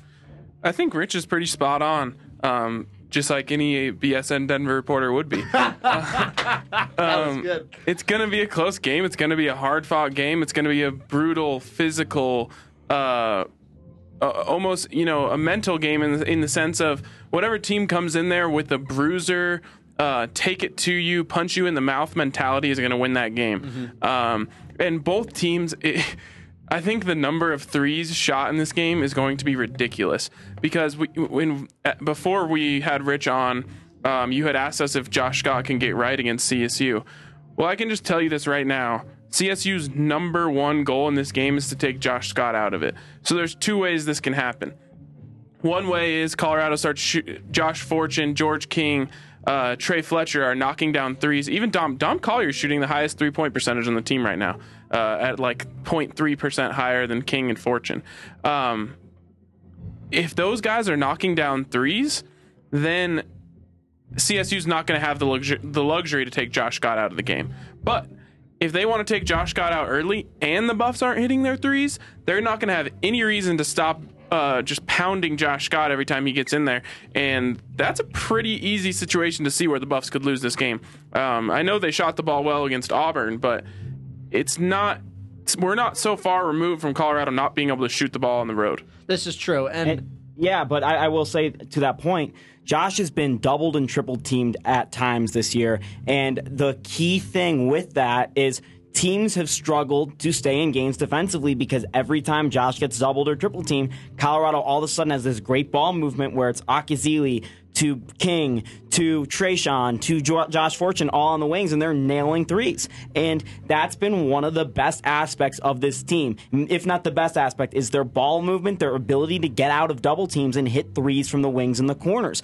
And I think that's what this game is going to come down to, is Colorado's ability to make shots. Yes, defense will be huge and rebounding will be huge, but Colorado needs the availability to not only have Josh Scott be a factor in the game by keeping the double teams off of him, but by making the shots early so that Josh Scott has trouble, so that they have and trouble. that's what I'm saying. Right, exactly. I'm just trying to reiterate it in a different way because you're right. That's what this game is going to be about. And I think anyone that's watched CU basketball this year knows that when Colorado is playing its best basketball is when they are hitting their threes, getting the ball to stop, and when they're getting their defense able to set up. now, And real quick, and on the other side of the ball, I was talking about how many threes are going to be shot. CSU literally doesn't know what offense is inside the three-point line this year. I can almost guarantee you Colorado is going to throw some zone on them and just watch them chuck up threes. Because if you, like Long Beach State did last night, I think they were up 5 with about 6 minutes left, and they went zone. CSU did not take a 2-point jumper the rest of the game. So I think the Buffs are going to be completely content saying, we're going to throw some zone on you, and you're going to have to throw in those shots because we see that you can't do anything else. Now, if you look at, and you're right, as far as three-point shooting goes, this is a team that has shot 194 threes as a team so far this season. I mean, they love pulling up from behind the arc. Now, there's going to be more than 50 threes attempted in this game between these two teams. I agree with that completely. Now, back to Josh Scott.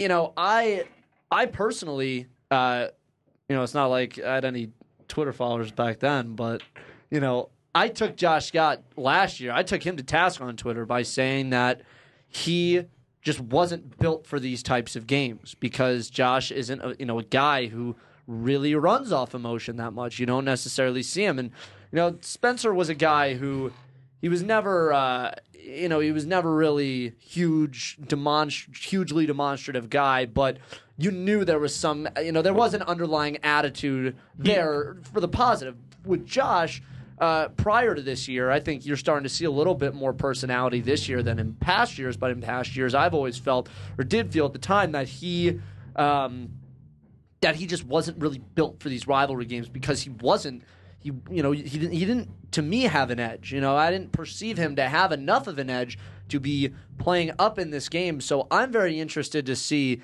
how this new attitude Josh Scott is, because in past years, you've never seen Josh Scott sit in media day and say, all I got to say to any doubter is Pac-12 first team, and that's it. Like you had never heard that from him before. It was always very, we're trying to be a team and work together, and it was very line teetering, coach speak type thing. And now you're seeing him start to open up a little bit in his final year in Boulder, and I'm excited to see if that actually pays dividends on the court against CSU, because it is such an emotionally charged game. It's going to come, and like I said earlier, it's on his wings to open up the game for him. Yeah. Because if they don't shoot well, this is going to become ugly really quick, and Josh Scott's going to end up having to force it. And we've seen what happens in games when he has to do that. It's hard for him to kind of get into a rhythm. But I think you're going to see a very aggressive Josh Scott early, even before they start knocking him down. I think you're going to see him take some of that outside jumper that we've seen be so successful when he's willing to shoot it. I think you're going to see him really try and pound it in there. I mean, Rich just told us the main piece in the middle of their defense is 6'6". Yeah. Josh Scott has a huge size advantage down there, and I think the Buffs are going to try and pound it to him early, and I know that CSU is going to double that. But I think Josh Scott is going to really take a killer's mentality into this. And you talked about Spencer a little bit. He's a guy who based his mentality off of Kobe Bryant, and he's very, very vocal about that. Supremely confident. That's always the word I see him use. And so I think he wasn't ever that demonstrative guy, but he always had that killer instinct. And Josh Scott is not the same type of player, but you kind of see a little bit of a change in his eye, trying to be that player, and I think it's great to see. Yeah, you see Josh becoming more of a leader this year. Josh has really stepped up, I think. It hasn't been, going into this season, we had a lot of questions about leadership. Could Josh even be a leader from the forward position? I think Josh has taken over leadership of this team, and it's not even a question at this point who the leader of this team is. But I think another big thing about this game, we talked about how Colorado State has trouble in their interior defense. Wes Gordon has been very quiet so far this season offensively. He's been okay defensively. Torrey Miller has been a really good guy coming off the bench for Colorado when he isn't biting his opponents. So I think if Colorado can continue to pound the ball inside in this game, as well as have guys like George King drive, because George King is lethal from about 5 to 8 feet out with that left hand running floater jump shot is whatever he has. If Colorado can get the ball inside and get easy points near the bucket, as well as get to the free throw line, which they've been doing a lot of, I think they're going to have success in this game. And that's one of the keys to winning games on the road in college basketball, is getting to the free throw line and getting easy shots. They can't rely upon the three-point shot, but I don't think they want to skew too far away from it either, because they have great success there this season. You talked about Wesley Gordon a little bit. Can someone get in Wesley Gordon's face and push him up against a wall in the locker room before this game? Wesley Gordon needs to get Wesley Gordon needs to get pissed off. Play angry, go dunk on someone, and then scream in their face. He has so much talent and so much ability that I think if he was able to just channel it all into just some anger, get some anger, Torrey Miller, just Get him fired up, or Xavier Johnson, get him fired up, because he's such an X factor when he has a good game, and I think he just needs. I want to see him just display some aggression. I wish he bit somebody. Sources of mine within the men's basketball program, I'm sure people you've talked to as well, Ryan and Chap, they've said when Wes Gordon is on, he is one of the most talented players on this basketball team, probably in the top 3 in terms of pure talent and athleticism. And I think it's a shame, and I agree that you don't see that consistently enough out of him, because over the years I've heard if he's consistent and actually plays hard, he's a kid who has a realistic shot at making the league. But in this, at his age now, A, I'm not sure if that's possible anymore with his age, but B, it's a shame that you haven't seen that manifest itself more consistently on the floor. The question for a while has been, can he and Josh Scott coexist on the floor as two bigs together?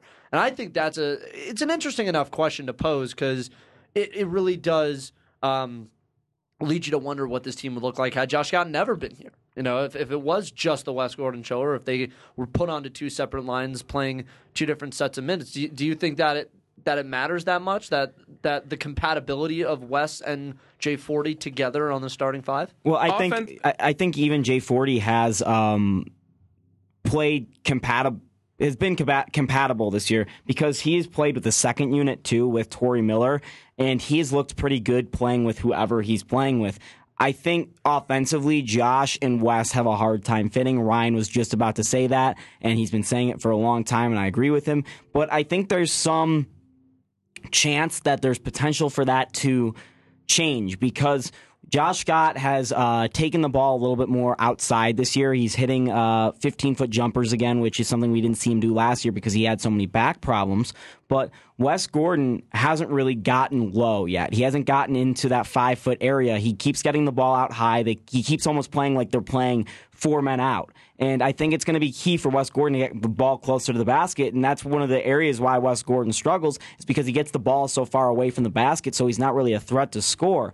So if Wes can find a way to get lower and Josh can find a way to almost balance that out, I think they're going to be very good together, but that is yet to happen, and we're still waiting. It's been 3 or so years. So yeah, offensively, it's not an ideal set, but it's no secret that offense isn't Tad Boyle's priority, and Tad Boyle's priority is defense. And defensively, however you look, that they're a dynamic duo. Defensively is really what it is.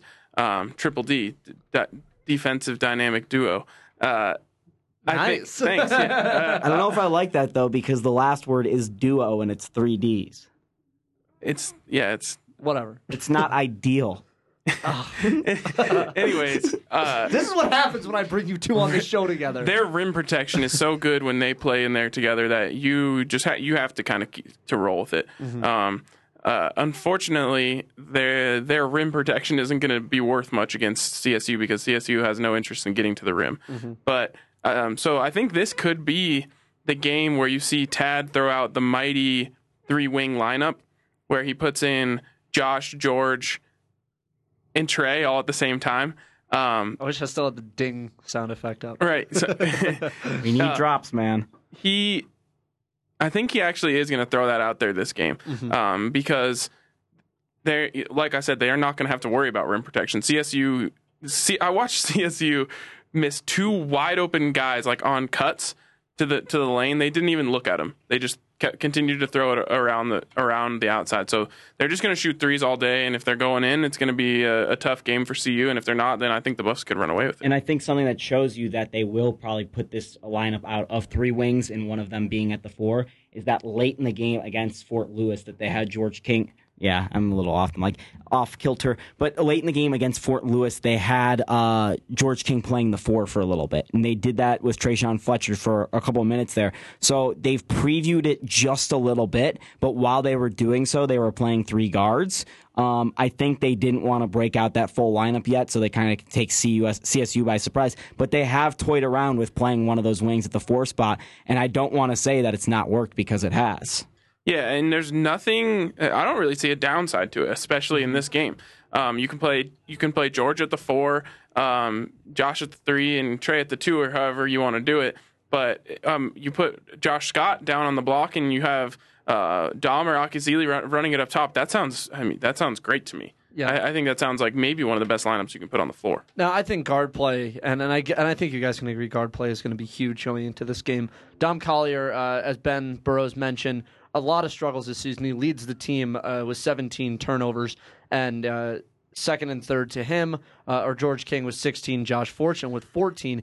Now, this is a pretty good three-shooting team that CSU has, and it's been no secret in years past and with this year that Colorado does have trouble defending the three ball. So is there any concern that you guys have? Because, yeah, CSU is going to spend a whole lot of time behind the arc, but Colorado does struggle defending outside on the perimeter.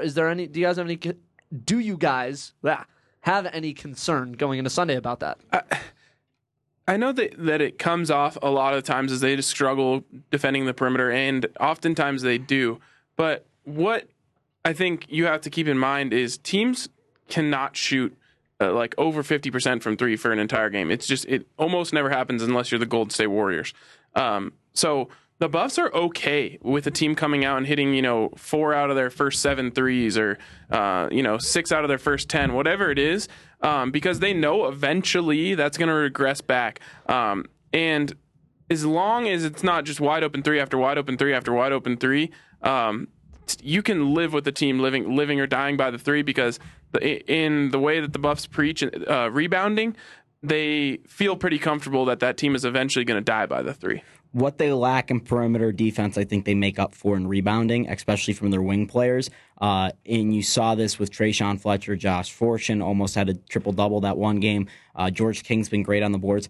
They play a little bit off. We all know they play a little off on the wings of the three-point arc, but they go hard and crash the boards, and they create extra possessions for themselves. And with this high-powered offensive team, I'd almost sacrifice, in a way, perimeter defense in ordinance to get more boards, because you want to get yourself more possessions. It's not ideal, and it's not something you want to keep doing, giving teams free threes or free mid-range jumpers, but they're solid in the interior and that they're going to go get rebounds. So if a team goes 40% from the three-point line for a game, there's a high likelihood Colorado could still win that game. And I think that's a really good situation for Colorado. Obviously, Tad Boyle wants to see that number around 33%, but it is a good situation for Colorado because they have superior athleticism, especially against a team like Colorado State. Now, offensively, there's no doubt this team's been great, right? The one thing that I guess I'm still a little bit cautious about going into this is everyone, we're all saying offensive battle, and from the stats and from what we've seen, it looks like that is going to happen. But last season, I kind of felt like it was you saw the same as what we're seeing now. A lot of points put up on the board against inferior competition, and once they get to any real legitimate type of competition, your scoring isn't in the 80s and 90s anymore. And we saw that the very first game against Iowa State. Are you guys fully convinced? Because, frankly, I'm not fully convinced that this is going to be an offensive battle. I mean, I don't think that both teams, going off the score predictions that you and Rich had, Shab, I don't think both teams are scoring into the 80s here. I think there's going to be some semblance of defense played in this game. Because, it's just off a pattern from what we've seen. Lower division teams. Colorado shoots the ball out of the gym with, but once they reach teams that they can compete with, they're not putting up 80, 90 points a game. Yeah. I think this team has the firepower to score that many points against anybody. The reason I would hesitate to put this game in the 80s is just because it's a rivalry game. And in rivalry games, the intensity on defense picks up. The whistle hopefully and usually comes off a little bit. You're not getting to the line quite as much as you would like to. So I think in this game, you're going to see a few more missed shots. Colorado hasn't always shot the ball great up there in Moby. So I think it's still going to be a relatively high scoring game, but I think it's more going to be in the 70s, low to mid 70s type of game, just because, it is a rivalry game and it's such a loud crowd. Both teams are going to be locking down whenever they get a chance to.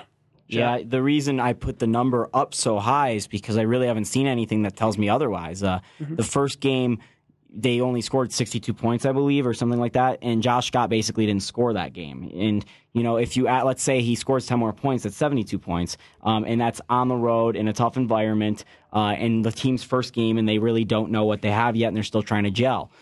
ever since then, they've scored 80 points in every single game. That's why I say it's going to be over 80. And two in the 90s. Right. And Colorado State hasn't really shown that they're a good defensive team, but they are a good offensive team. So I think this is just going to be a total barn burner up and down the court. But you are right. Colorado never shoots the ball well in Moby, and guys get a little bit tense and tight during these rivalry games. So I wouldn't be surprised to see this game come down a little bit into the 70s. But I think these teams are just going to straight out and fly, and the big players are going to be making big time shots, and both teams are going to come out trying to want this game more than the other team, and it's really going to be a game that you're going to want to watch. Unfortunately, it happens during when a lot of people are watching football, but I think this is going to be one of the most exciting college basketball games from a Colorado basketball standpoint for the year. Well, the thing about having it on Root that I think is a positive is that Root Rocky Mountain is really centralized in this area. And so the people that are going to watch it are going to watch it.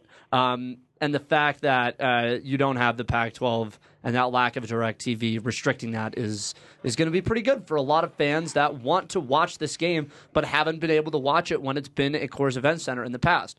Now, 14 minutes left in the show. It's 7:46 here on Friday Night Live on Radio 1190 KVCU Boulder. I'm going to go through what I'll call the All Buffs thread of the week. And, I was... Email chain theater. Well, I was considering doing something like this a few weeks ago and making it kind of a regular installment on Fridays, is finding what I've considered to be one of the better All Buffs threads that brings a good subject in, and we can kind of pull it up and talk amongst ourselves about it. And I think one of the threads that I think is the most interesting, even though it is very early to be discussing, is the thread titled Pac-12 Player of the Year. And, it is early. We're 6-7 games into the year. Some teams like UCLA have gotten to 8, but the whole story is that it's still early. But there's a couple people, including Josh Scott, in my opinion, that are kind of sitting on this list. You have guys like Jakob Poeltl or Gary Payton II. Who else? Wallace. Tyrone Wallace over at Cal. Tyrone Smoochie Wallace. Yeah, guys like That's that. Ty Royal. Ty Royal Smoochie Wallace. If you could name his college, I can. I'll Penn State. No, that's Hingle McCringleberry.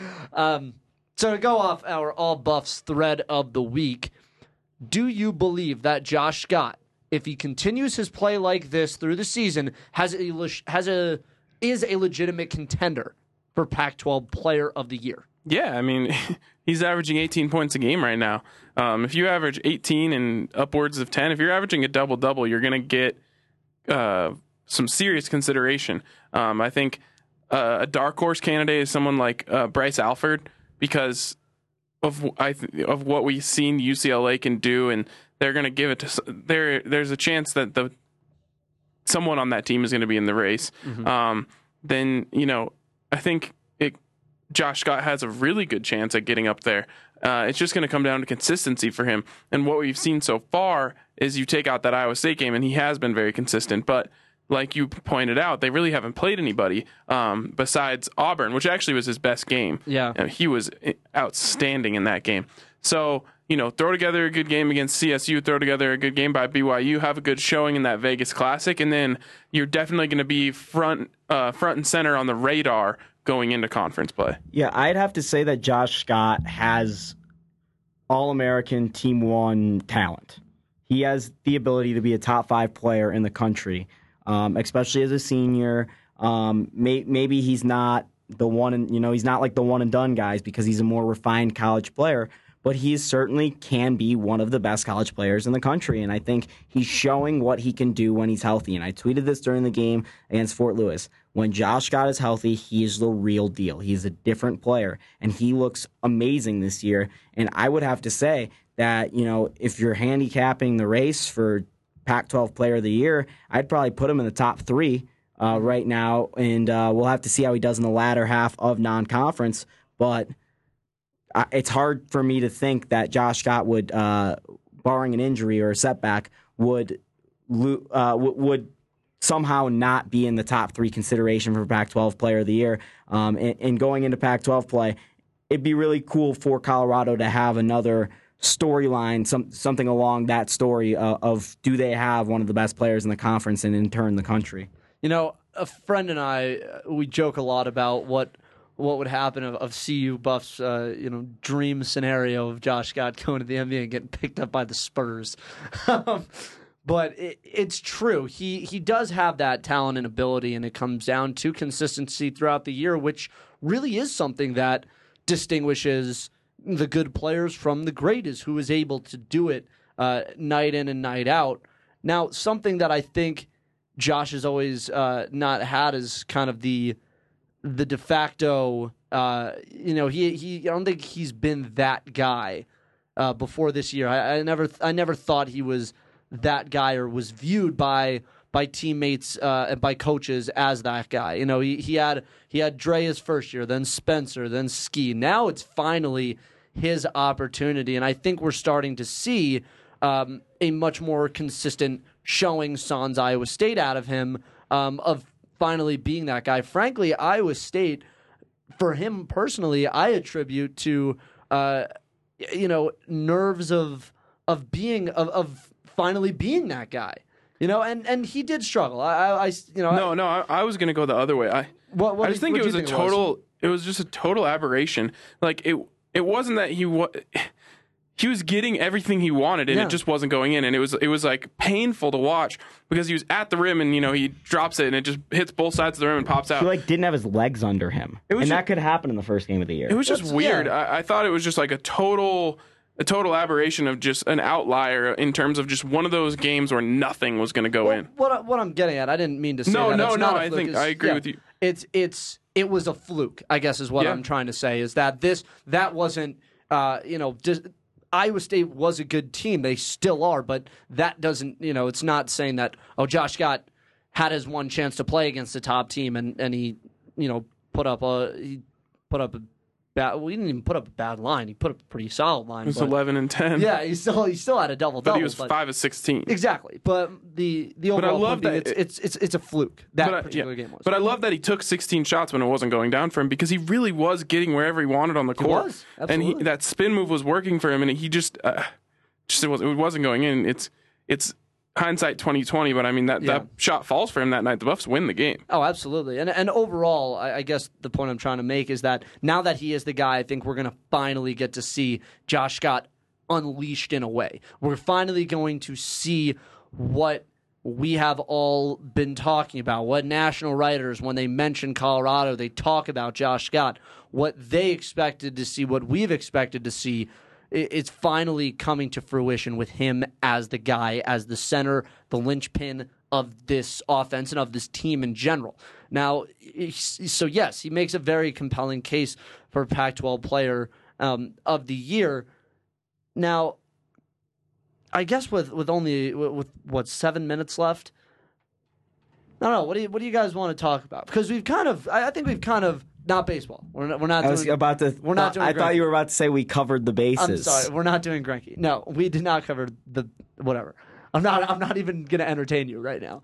I was going to go listen to this concert going on next door. Yeah, right. I tried to go get us Kool-Aid. That's why I left for a second. They ran out. Oh, we should have gotten. I know they played over our entire show and we didn't even get Kool-Aid. That's really unfortunate. Well, CU plays CSU this Sunday. The game is going to be on Root Sports Rocky Mountain. I guess we've kind of covered it all. You know what you see is what you're going to get out of this game. You're going to see a big 3-point shooting effort from both teams. You're going to see a charged group of guys playing against one another. You're going to see the Moby Arena rocking, and hopefully a sizable CU contingent up in Fort Collins. And you're going to see whether or not the CSU's players follow what Coach Larry Eustacia is preaching, and you're going to see if CU can continue the form that they've had outside of the Iowa State game this season. Now, I guess my final question, we've already got your predictions, chat. You want to do predictions, Ryan? Sure. Sweet. I'll say this game ends 75-71 Colorado. And I think maybe I shouldn't be going off of my original prediction because before the season I said that they were going to lose, and I still think it's a very good possibility that they're going to lose. But this is a much, much different team than what I expected going into the season. To me, I just think this game is so huge. And I think Colorado fans hate when you overhype the CSU game because they always want to kind of pretend like they don't care about CSU that much and this, and this. But in terms of perception of the program, in terms of getting the fan base on board, in terms of putting together an NCAA tournament resume, this game is massive. Yeah. It's gonna be huge. It's one of your 2 chances to get a quality road win in the non-conference. And if you can go 2-0 in those games, then you're feeling pretty good about yourselves in terms of a tournament resume heading into the conference season. I just think that if they lose this game, all the questions are going to come back up about this team. Well, did they just have one good game against Auburn and then beat up on some inferior opponents? And then you start to worry about, if they lose that BYU game, then we're talking about the same things we talked about last year where they squandered these opportunities in the non-conference and all of a sudden they're fighting a huge uphill battle trying to put together a tournament resume in the conference season. So I know that it's going to be a hostile environment and anything can happen, and you don't want to put too much pressure on a game like that where anything can happen. But to me, this is a really, really, really huge game for this program if they want to stay on the trajectory that this season looked like it's going on. Now, I actually, as you were talking, I kind of thought of something that is actually worth discussion in these final 3 minutes. One of the biggest critiques of the Rocky Mountain Showdown, I don't think, is in the perception of CU-CSU being a rivalry. I think it's it being in Denver, and a lot of people are they dislike the fact that it gets pulled away. Basketball goes to Moby or it comes to Coors. You have that non-neutral zone aspect where you're going into a packed house regardless of if it's in Boulder or in Fort Collins. Do you think that this is, because we've debated on this show before, especially the week leading up to the Rocky Mountain Showdown, whether or not CU-CSU is a legitimate rivalry. In football, I guess you could say it's arguable with the games consistently in Denver, but with the games back and forth between Fort Collins and Boulder, do you find this to be a rivalry in basketball, a true rivalry in basketball? It's absolutely a rivalry, yes. And you see it in the way that Tad Boyle talks about the game. You see the way that the players talk about the game, and the fact of it is, I think less than one being in Denver and one being on campus, to me, is more about both of these teams being legitimate programs.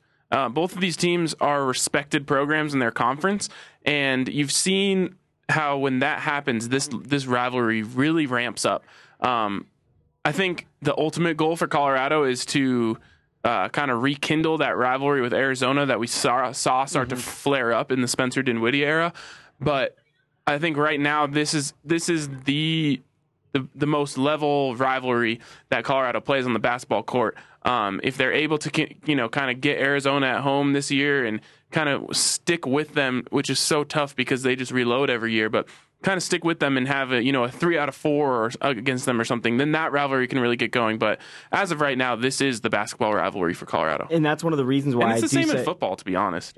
I even more so in basketball say this because the guys stick around at CU and CSU. They don't go one and done. That is true. So you have 4 years of these guys going against each other, and even in the Pac-12, you don't necessarily have that because there's a lot of one and dones. So it's a little different though for CSU since they poach JUCO so often. Right, but still they go against each other, twice, and all they hear about is each other, and I don't think that's true for football. I don't think the Rams are as respected in football because of their conference as they are in basketball. I think the Rocky Mountain or the Mountain West gets a lot more love in basketball, as they should, than they do in football. So I do think it's an actual rivalry in basketball, and I don't think it's just because they go back and forth. I think the players legitimately don't like each other, and you see that with a guy like Spencer Dinwiddie consistently calling them little brother, which still hurts CSU fans. It's really not the players as much as it is the fans. Right. And I think that might be another reason why it's more of a rivalry on the basketball court, because the basketball players go to the football game, and that's when they learn to hate CSU fans, and that's when everyone learns to hate CSU fans, to be honest. Yeah, because CSU fans are insufferable. It's very true. I think that's when, I mean, it's like I wrote today, it started for Spencer Dinwiddie when he got mooned at the football game. Well, it started for Josh Scott, or not started, but it developed for Josh Scott when he got, they're talking smack to him and he can't do anything back because he's Josh Scott. So you've heard it here first, ladies and gentlemen. Sunday, December 6th on Root Sports Rocky Mountain, 2 o'clock Eastern Time, noon Mountain. CU, CSU, get excited. It is the weekend time. And man, I'm excited. Anybody else excited? What's this right here? I'm hoping for it to be a short December, unlike Adam Dirt's. Counting Crows. Yeah. And I should have put that on, actually. This is Hold On by Holy Ghost, featured on the Grand Theft Auto 5 soundtrack for those of you that are video game fans. That'll do it for us here for BSN Denver's Ryan Koenigsberg and Jake Shapiro. I am Andrew Haubner. You can find us on Twitter at Ryan Koenigsberg, at Shapalicious, and at @A_G_Haubner. That's going to do it for Friday Night Live on Radio 1190 KVCU Boulder. We hope to see you guys next Monday, where we will unpack CU-CSU, talk more basketball, and some football news that may or may not come up. Silly season for football, main season for basketball. Get excited. You're listening to Radio 1190 KVCU Boulder. BSNDenver.com.